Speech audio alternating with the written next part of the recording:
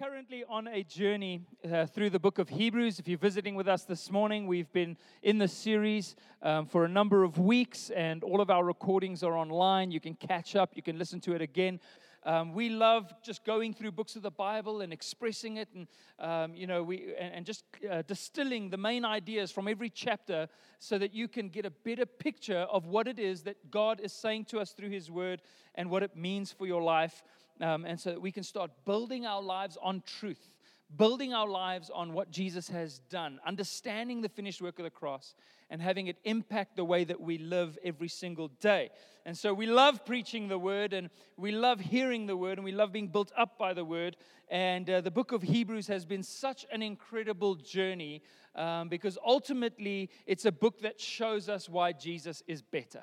It's a book that tells us why the message of Jesus is a better message than any self-help message or any religious message or any encouraging, inspirational message. You know, you've got Goldcast and you've got your Daily Mail and you've got your Dipley and you've got all the, these viral companies that try and create content and put it out there. And there's a lot of inspirational stuff. And all the messages that we hear in our day-to-day life, there is still no better message and never will be a better message than what Jesus did for all of us on the cross. But the grace of God, the gospel, the good news, and it's a declaration that the message of Jesus is better than religion, it's better than sacrifice, it's better than human effort.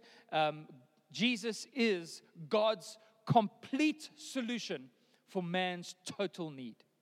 He is God's complete solution for man's total need. What is it that you need this morning? What is it that you feel that you lack?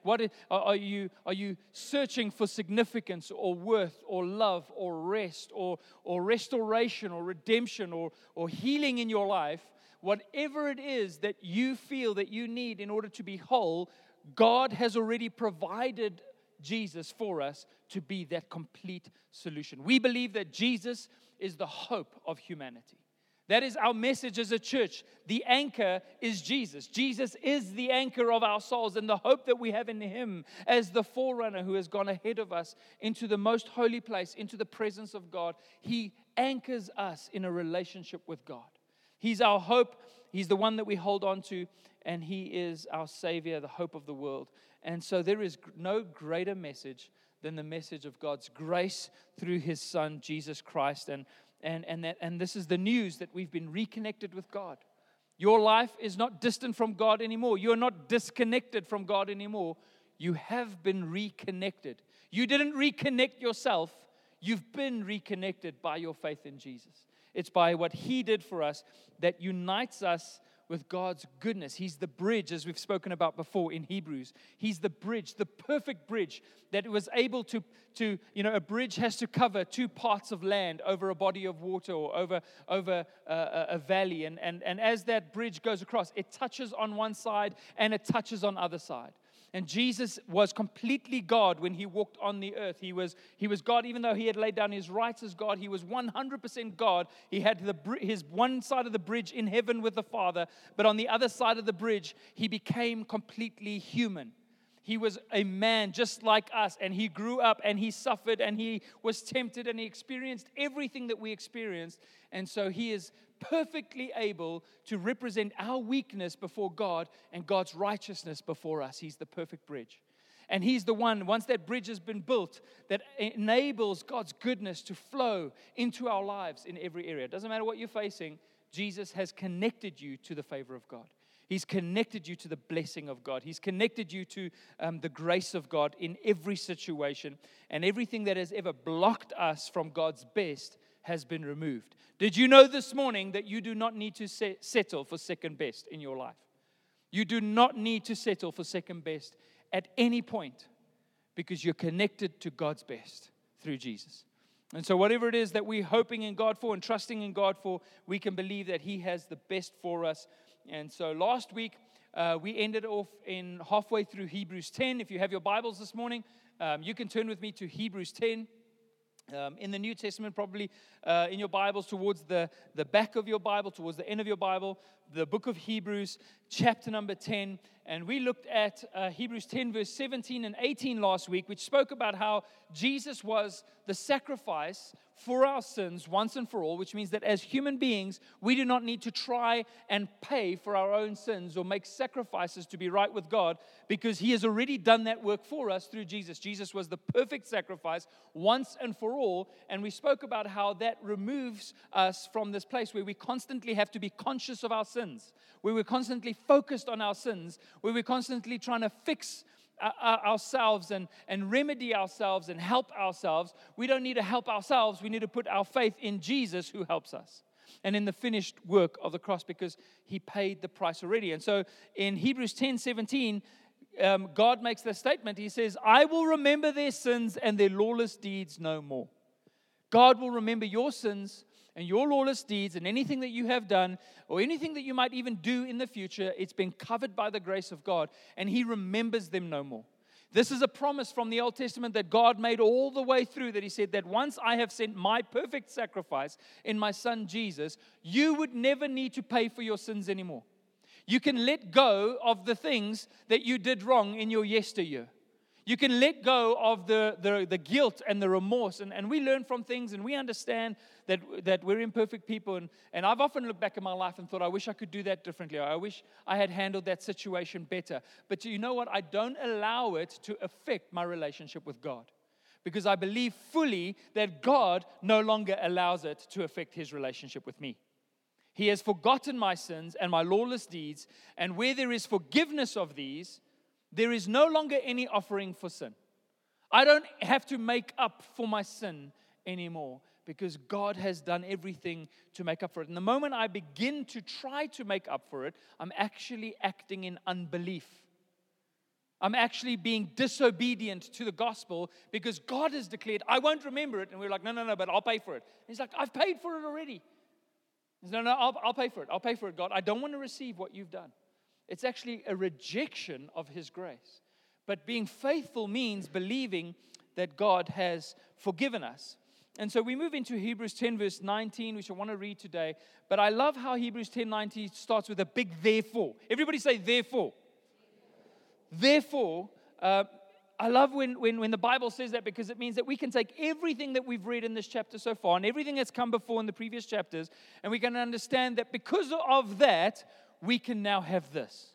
You know, when God saves you, He saves you from a lot of things. He saves us from our sins, from judgment, from the debt that we owed because we had broken the law of God, because we had acted in disunity or in disobedience to what was right and what was God's standard.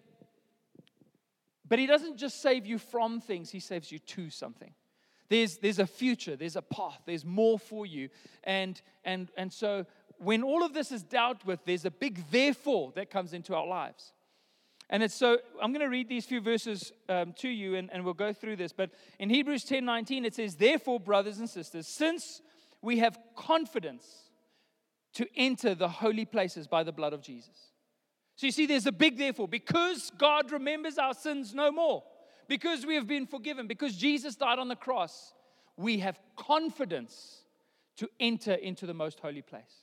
We read earlier in the chapter about how in the temple, only the high priest could go into the most holy place, which is the place where God's presence was. And that only once a year on the Day of Atonement. And then even in doing that, he would have to offer sacrifices for his own sins before offering sacrifices for the sins of the people. This wasn't a place that you could go and be at home at. This was a place that you went into quickly to offer sacrifice, and then you got out again. But what Jesus did when He died on the cross, the curtain in the temple that separated people from the most holy place was split in two. And that means that we get to go into this with confidence. In other words, if God was physically here this morning, in the physical, we know He is here spiritually, but physically, if He was here, not one of us would need to be afraid. Not one of us would need to stand back and go, whoa, I don't know if I'm worthy. Like Isaiah, who all of a sudden found himself in the throne room and he said, woe is me, for I am a man of unclean lips and I live amongst people of unclean lips. I'm a sinner. I shouldn't be here.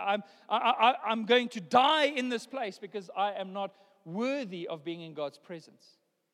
And in that moment, an angel goes over to the altar, takes a coal from the fire and puts it from the altar, puts it to his lips, and declares that there is no more sin in his life, that he has been forgiven. And all of a sudden, Isaiah is reporting for duty. All of a sudden, he says, here I am, God, send me. There's confidence that comes when you know that you've been forgiven. So in the presence of God, because he remembers our deeds, our lawless deeds no more and our sins no more, all of us are welcome. You're welcome this morning. You don't need a degree in theology. You don't have to be a Christian for 100 years. It doesn't matter what mistakes you've made. God has forgiven you. And so we have confidence to enter into the holy places by the blood of Jesus. It's by his blood, by this new and living way that he opened for us through the curtain, that is through his flesh. You understand? We understand now that when that curtain was torn, that separated us from the presence of God, in that same way the flesh of Jesus was torn on the cross, and that gave us access to the Father with confidence.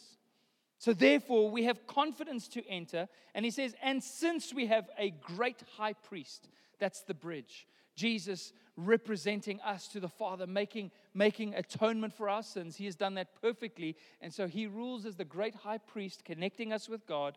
He says, therefore, because of all these things that Jesus has done, let us draw near. Do you know that you can draw near to God? Do you know that you don't have to be afraid of God? You don't have to hide from God. You don't have to be like Adam and Eve, that after they sinned, they hid away because they were ashamed. You don't have to be ashamed. What we get to do as Christians is that we get to draw near to God because of what Jesus has done with a true heart.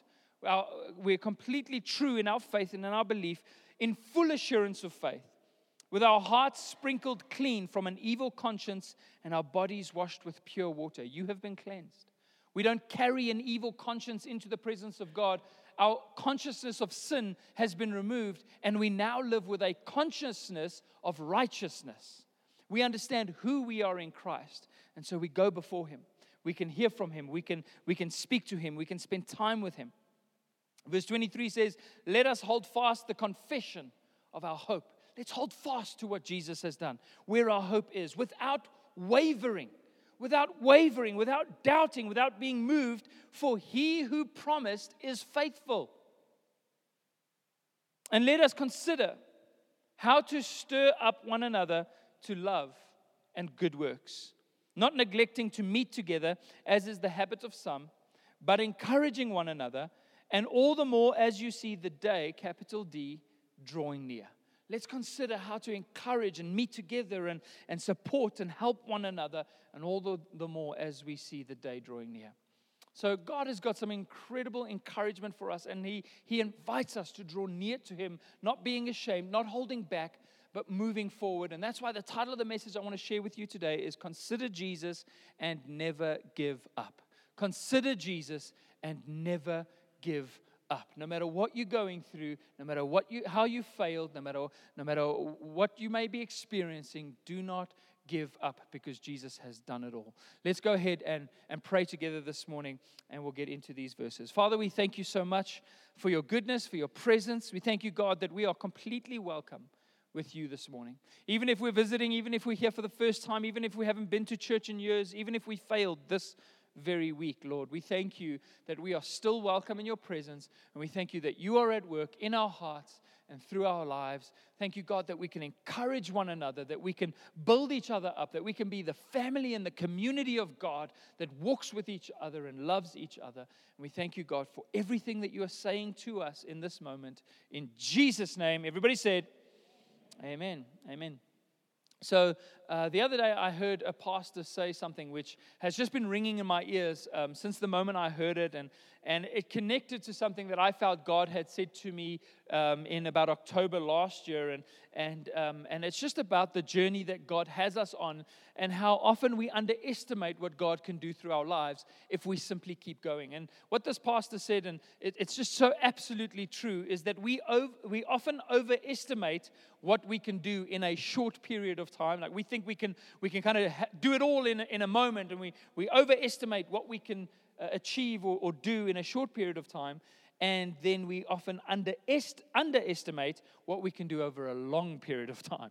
So as people, we overestimate what we can do in a short period and underestimate what is possible if we just start, if we just get on the journey, if we just take the next step.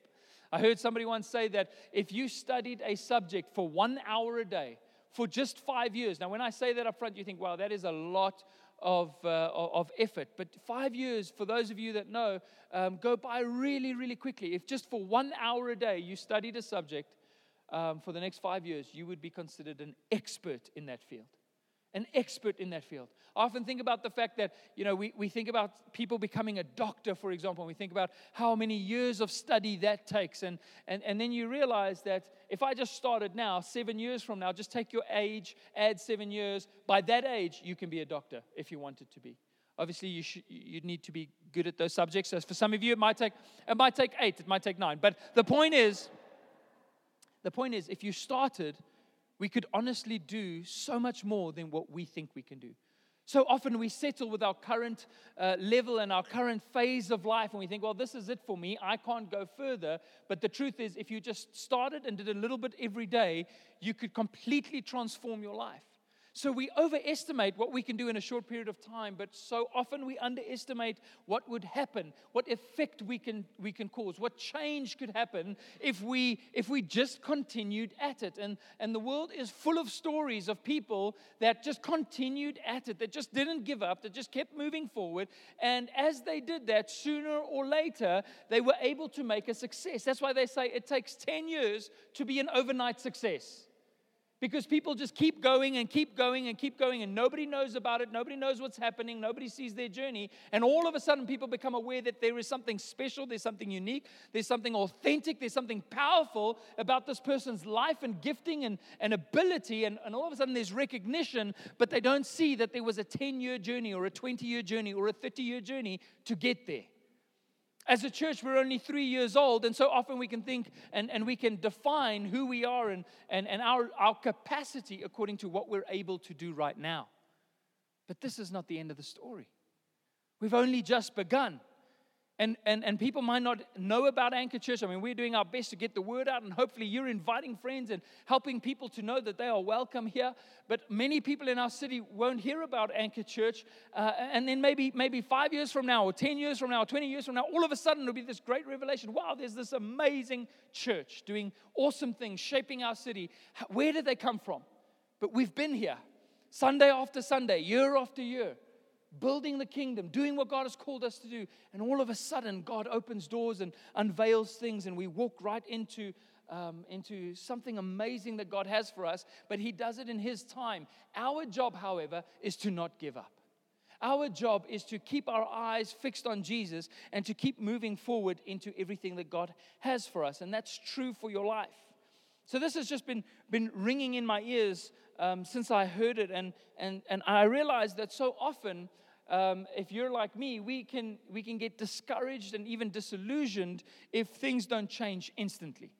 If you're working towards change in your life and it doesn't happen like that, you kind of wonder where God is and if He'll ever be able to do it, and you begin to doubt whether you have what it takes. And people will come to me and say, I've tried to do this and I don't have what it takes. And I was like, how many times have you tried? And they're like, twice, My son does this in the mornings. He really struggles he just kicks his shoes off when he gets home. And so the next morning when he has to put his shoes back on, he has to undo the knot in order to put the shoes back on and retie them. And he'll bring the shoe to me and he's like, I can't do this. I can't untie this knot. I cannot put the shoe on. It's impossible for me. How often did you try? Or how much did you try? He's like, I tried once and I cannot do it. And we're just like that. We try once and we fail, or it doesn't work out. And we're like, I can't do it. And we either give up or we begin to force it. I'll just put the shoe on with the knot. I'll just do it. You're breaking your foot trying to get the shoe on because you're forcing the thing because you're not able or willing to be patient and to take time. And that whole process is compounded by the fact that we live in a really instant world. People want instant success and they want instant change and they want to just move forward without a process. And anything that takes longer than a week, we're like, I don't have time for that.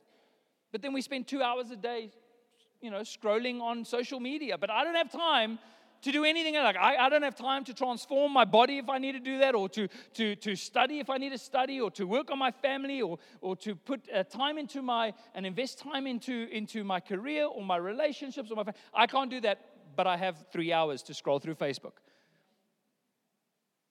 Right? Imagine if you just substituted the time that you spend on social media or sitting kind of dormant, and you actually put it into something that's going to build your life. Imagine what you could walk away with over the next couple of years if that's what you did. So a lot of people just, if it takes longer than a week, I don't have that kind of time. This is what kept me from being a good cricketer at school, right? Some of you may have been great cricketers. I know Brent was an awesome cricketer, but I wasn't that great. And the reason why I struggled with cricket is because I always wanted to be one of the top run scorers on the team, but at the same time, I wanted to spend the least amount of time out on the pitch. This is why eventually I was just mainly in the team to bowl and not to bat. I moved down the rankings from 3rd to 5th to 7th to 9th, because what I wanted to do is I wanted to get out there, I want to make some runs, I want to make a change, I wanted to bring life to this game, and then I'm done. And I remember one game walking out into the middle, and I faced 1 over, 6 balls. I hit 4 fours, a 6, and then I got bowled, all right? So I made 22, it wasn't too bad, but I was there for 6 balls in total, and I was like, that was a great knock, thanks guys, thanks everybody. And that's why I never anchored my team in an innings. I never went there and won the game because I wasn't patient enough. I wasn't willing to play the long game and to build on something and to lay the foundations and to get my eye in I just wanted to score runs. And we approach life that way. Now I help my boys with their sport, and as I've mentioned to you before, Eli has started playing competitive matches against other schools. This is a big moment for me, you got to understand. It's not as if I live vicariously through my boys, but I just want them to do really, really well, and all of his teammates as well. And so I found myself every extramural, every match, I'm next to the field, I'm shouting instructions. I didn't even realize I was doing it until I watched the videos afterwards and realized that I am officially that dad that does that thing now.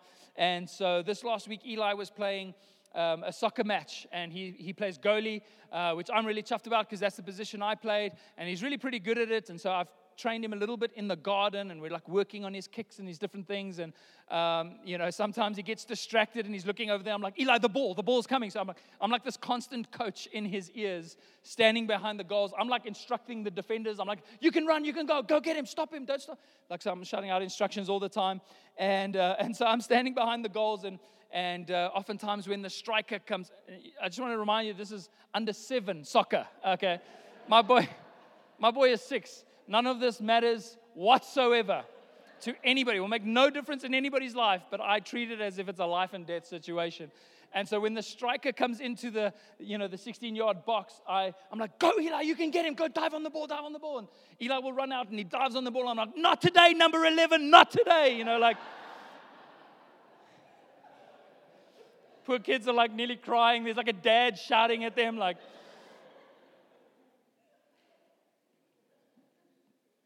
And then, I'll be giving the strikers advice, and I'll tell Eli, okay, boy, we'll go home and we'll work on your goal kicks, and we'll do that. And he's like, and he's all for it, fortunately, but here's the thing. I forget that he is 6 years old.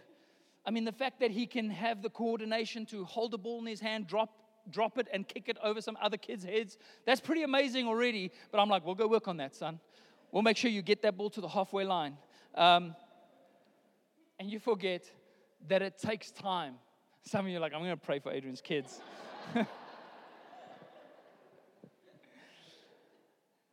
But many of us approach life like this, that if I can't be the best at it right away, I don't even want to try.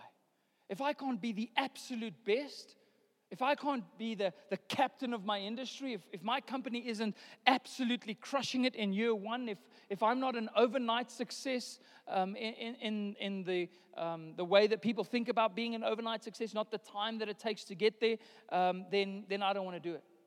And what's worse is when we do try and we fail, and we just quickly give up. If I didn't make it, I'm just going to stop trying. And the reason we do that is because we feel like our success or our failure determines our value. All of us have done that. All of us do that. We think that our successfulness or our ability to succeed determines our value, and our failures speak into our worth as people. And so in order to be safe, we stop taking risks, and we start playing it safe, and we stop pursuing bold dreams that God has given us. We stop pursuing the things that God has placed in our hearts that seem impossible because we don't want to risk what it would mean if we failed. And I've had those moments where you face a crisis, or a moment where you have a personal failure or some sort of a challenging situation, and you think to yourself, this sums up and defines my entire life. That's the mistake that we make. We define our lives according to a moment, and especially in moments of failure. Well, that means if I failed in this moment, that I am a failure. It's not just something that happened, but it's something that I am. And that's the mistake that you can make, because making a mistake or failing in any area doesn't make you a failure. It just means that you failed at something that you did, or that there was failure in that moment. But it's not your whole life. One moment is not your life. And we shouldn't do that.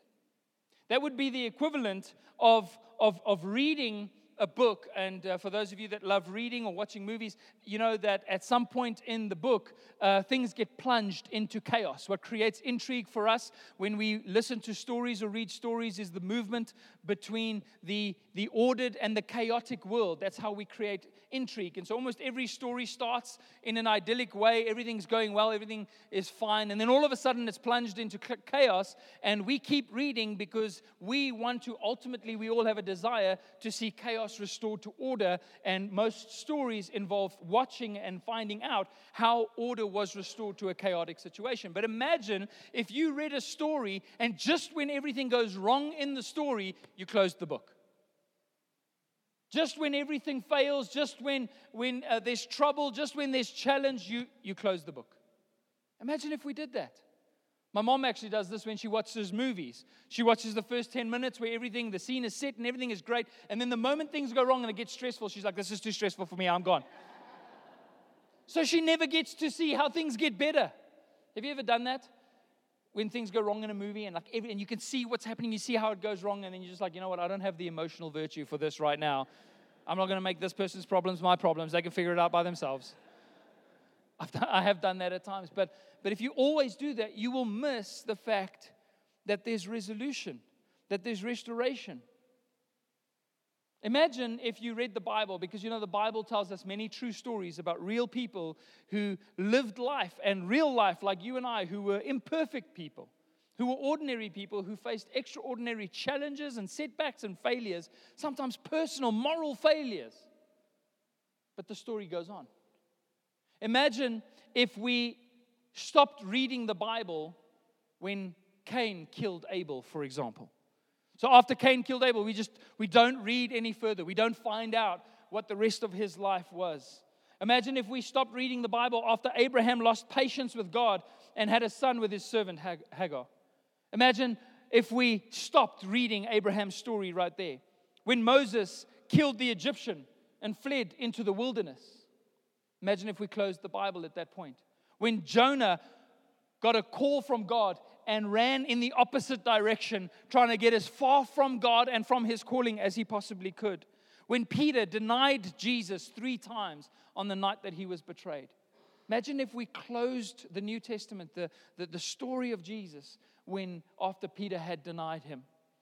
Imagine if we closed the book after Lazarus was buried.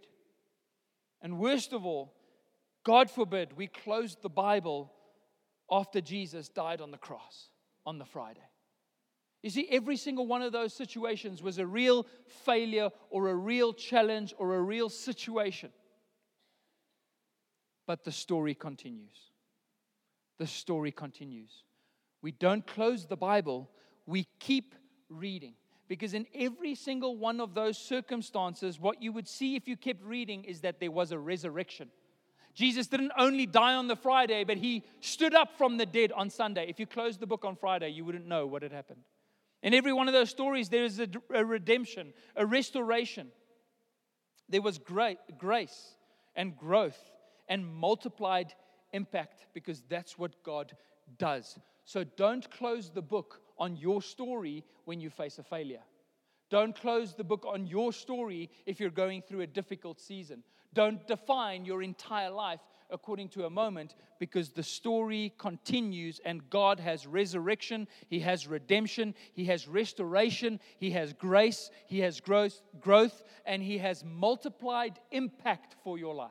What you're going through right now is stretching your capacity to have influence in the future.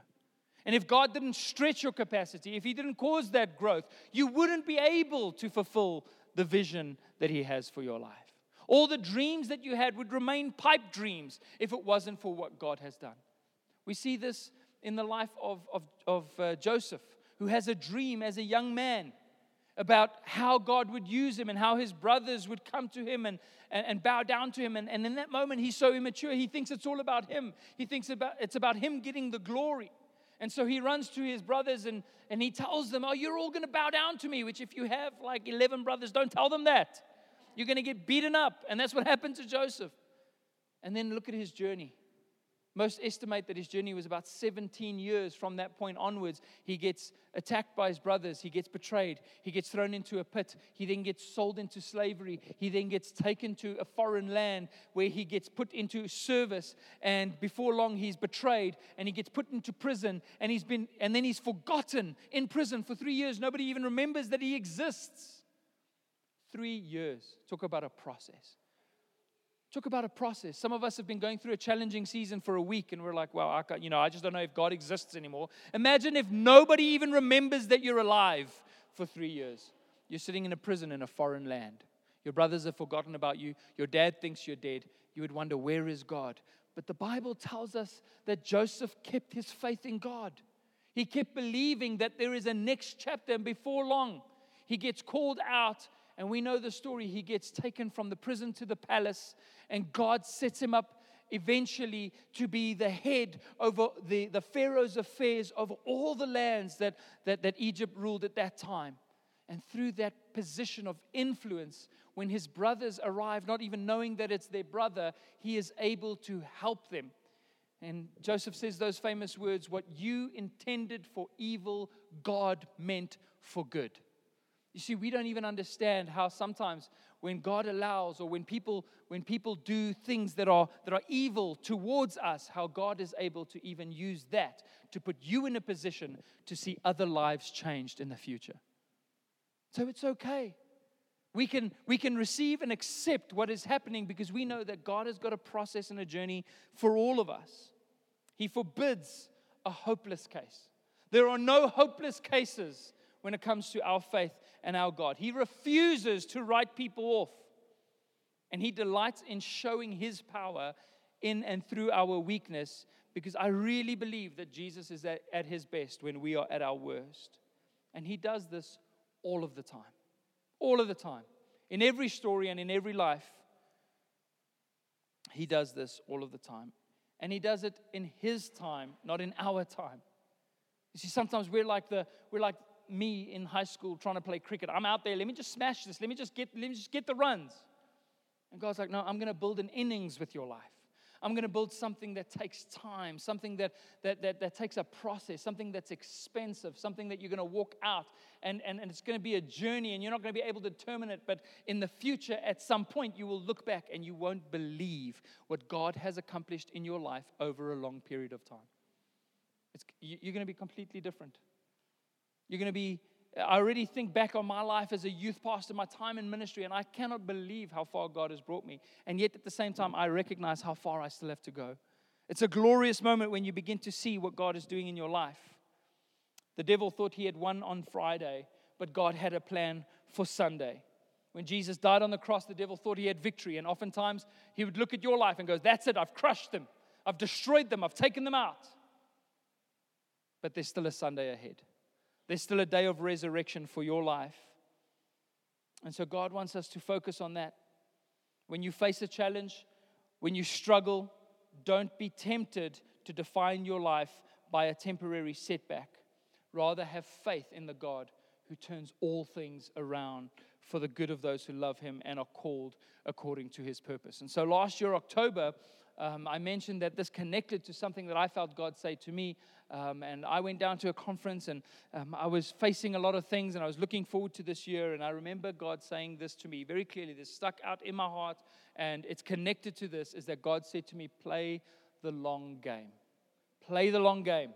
Don't try and fix everything in a moment. Don't try and justify or turn around or force or what. Just keep going and play the long game. And I had that image when I hear that of a cricketer walking out onto the pitch, and in a calculated way, he takes his time, he builds in innings, he puts down roots, he establishes himself, and that's what God wants you to do. Believe Him and play the long game. Even if others don't see it right now, they will in time to come. But patiently build an innings by growing and learning and progressing with every ball, being more and more confident until all of a sudden you're doing the impossible. All of a sudden, it's not just something that you do anymore, but it's something that you have become. That's what happens when we play the long game. That's what happens when we commit to a process. Rather than you stretching to do something outside of your ability, it's actually who you become. And that's why for me, in my journey, in ministry and in church, I will never, ever, ever give up. Because what we do as a church and what I get to do in sharing the gospel, the calling that God has for my life is not just something that I do. It's not just a career option. It's not just something I chose because I didn't have any other options. I wasn't good at math, so I became a pastor. It wasn't anything like that. This is who I am. Walking away from my calling would be walking away from the person that God created me to be, and I can't do it. So I don't not give up because I'm super motivated. I not give up because I can't. That's who I am. This is what I do. And I'll keep doing it as long as God gives me the ability to do it. It's who we are. That's what happens when you play the long game. That's how God shapes us in ministry and as people, is that He keeps working with us over time. And when you're discouraged by how much you still have to learn or I ask myself the questions. For example, I have in the past said, am I the kind of leader that can build a city-shaping church? Am I the kind of leader that can raise children that are happy and secure and whole? Am I the kind of pastor that can help people see Jesus? And here's what I believe. I still need to grow in so many of those, in all of those areas. But whatever measure I am of those things today, I will be better tomorrow. I can promise you, you come next Sunday, I'll be a better pastor. I'll be a better leader. I'll be a better dad. I'll be a better follower of Jesus. Why? Not because I'm great, because I'm not going to give up, and Jesus is at work. And so whatever measure you are today in your personal life, in your personal capacity, next week when we see each other, you will be better. You will be better. You would have moved forward, because that's what God does. We simply need to stay committed to following Jesus, to learning and to leaning on Him, and play the long game. So I want to encourage you this morning, keep your head down, keep going, don't give up. You might be saying, Adrian, that's easy for you to say. And I can promise you that it's not. I've had to fight my own battles, and there's one thing that has just kept me going through every one of those challenges and setbacks, and it's essentially what Hebrews 10 tells us here, because it says therefore, brothers, since we have confidence to enter the holy places by the blood of Jesus, by the new and the living way that He opened for us through the curtain, that is, through His flesh, and since we have a great high priest over the house of God, let us draw near in full assurance of faith. The thing that keeps me going is that no matter how many times I fail or how many setbacks or challenges I face, I know that I'm welcome in the presence of God, and He has not stopped journeying with me. He has not given up on me. So I don't need to give up on myself. I can keep moving forward. He has reconnected me to the Father. The gospel tells me that God is with me, and so my story isn't done. It's true for you. You're not separated from God or from His love or from His grace, so you can keep going. Lazarus himself was in the grave, but God had a plan. So that's why it says, let us hold fast. I love that idea of holding fast. I imagine a ship in a storm and somebody holding on to the mast of the ship. Like, I'm not going to let go of this. I'm going to hold on for my life. Let us hold fast to the confession of our faith. What do we believe? What do you believe when you face a crisis? Let us hold fast to this hope that we have in Jesus without wavering. Why? What is the hope that we have? He is faithful.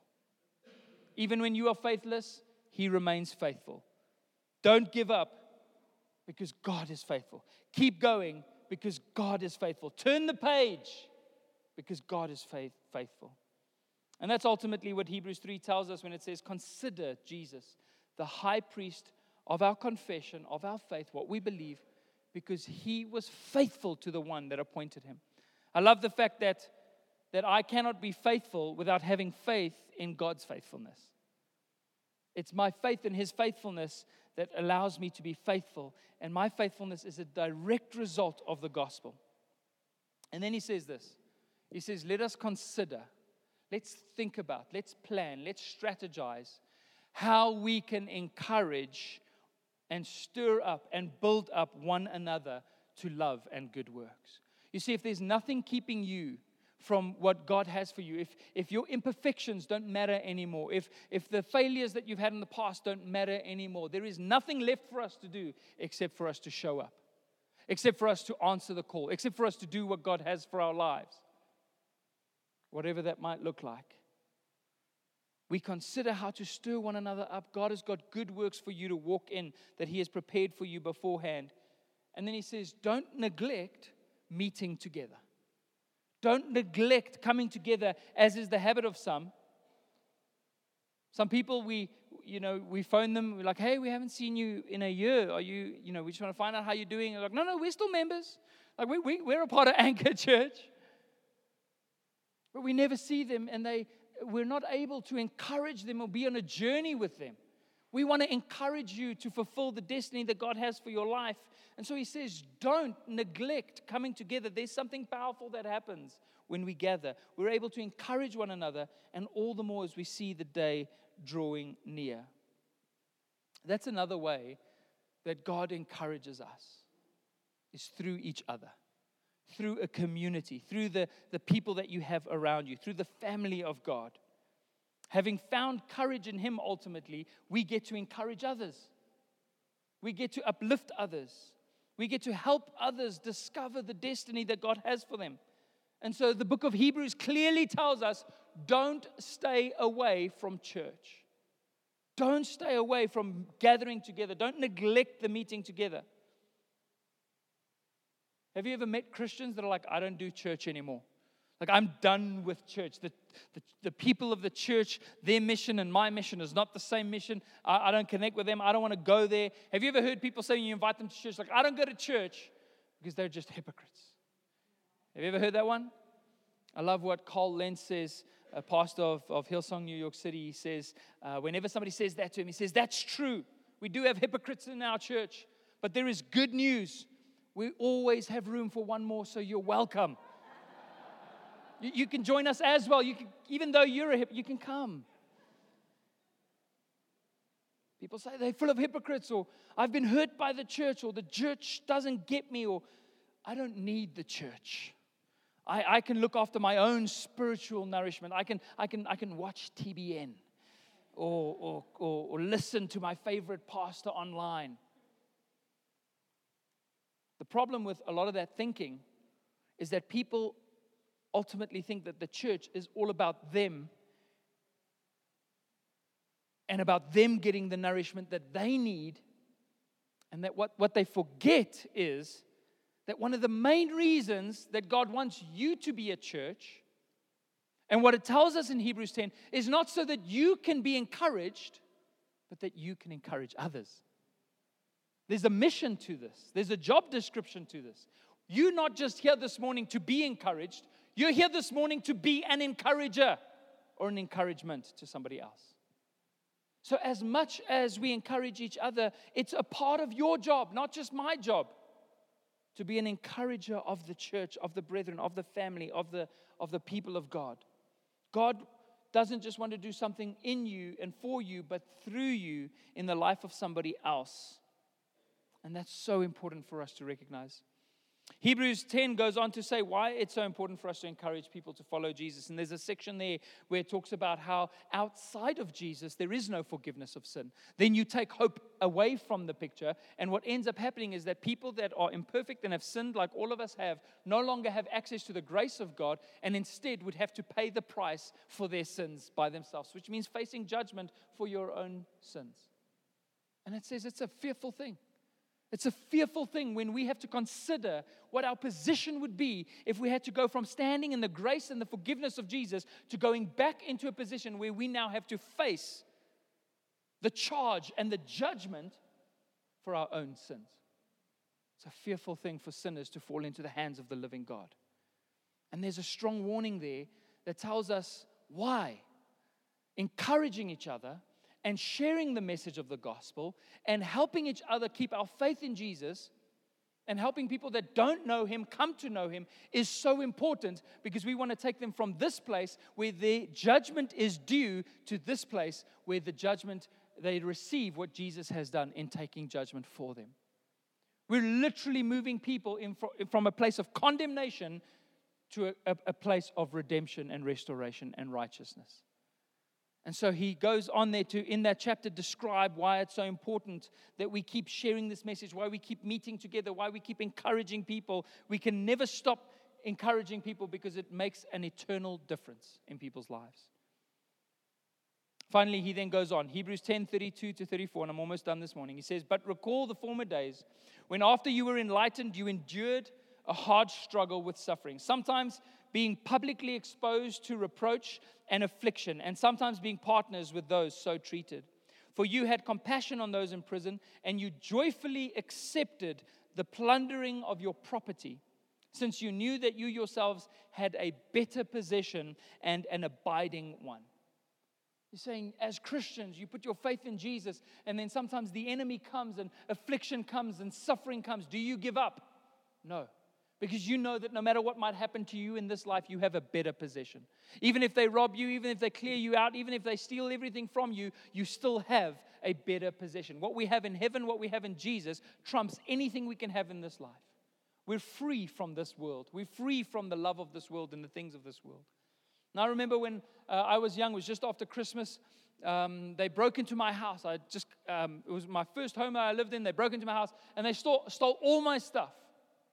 The first time I'd experienced a break-in in my own home as a young man, and I was sad about all the stuff that they had taken, but the more I started to think about it, the more grateful I became. And I remember reading something that Matthew Henry once wrote when he got robbed, who was a well-known Bible scholar, and somebody once stole his wallet and robbed him, and he thought about giving thanks, and he meditated on the incident, and then he wrote the following down about being thankful in every situation. He said, "Let me be thankful first because I was never robbed before. This is the first time I've been robbed." If you're in South Africa, that's probably not true. But second, because he took my wallet, but he did not take my life. I'm still grateful that even though I was robbed, I still have my life. Third, because although he took all I possessed, it wasn't much anyways, in terms of what I own, or in an eternal sense. And fourth, and this is the one that stood out to me, because it was I who was robbed and not I who robbed. Thank you, Jesus, that I'm the one who's being robbed rather than the one who's robbing. Thank you, God, that you've changed my life. So even though I may suffer affliction, I'm not the one causing affliction in the lives of others, that I'm living a changed life. And so when we face persecution and criticism and accusation and affliction, we know that it's all a part of the process, that God is developing our character, our resolve, our Christian maturity, and what we have in Jesus can never be stolen. Do you know that the one thing that cannot be taken from you is what you have in Jesus? He goes on in verse 35, Hebrews 10:35. He says, "Therefore," another big therefore, here at the end of Hebrews 10, "do not throw away your confidence." Do not throw away your confidence, which has a great reward, for you have need of endurance. We We must endure. We must never give up. We must keep moving forward so that when you have done the will of God, you may receive what is promised. Just keep going. God's promises for you. For yet a little while, and the coming one will come. And this is a prophecy from the Old Testament, and will not delay. But my righteous one shall live by faith. And if he shrinks back, my soul has no pleasure in him. And then he says in verse 39, and this is our declaration. This is true of all of us. But we are not of those who shrink back. Anchor Church, we are not of those who shrink back. If God has called us, if God has put our hand to the plow, if He is working in your heart, if He is working in your family, if He is working in your relationships, if He is working on your faith, it doesn't matter what setback we face, what challenges we face, we are not of those who shrink back. We do not give up and are destroyed, but those who have faith and preserve their souls. That's who we are by the grace of God. And next week, as we move into Hebrews 11, he defines faith and what it is and what is possible when you have faith. But I want to tell you today that we do not shrink back because our eyes are on Jesus. We know that we are loved. We know that he cares for us, provides for us, and we're not insecure. We persevere.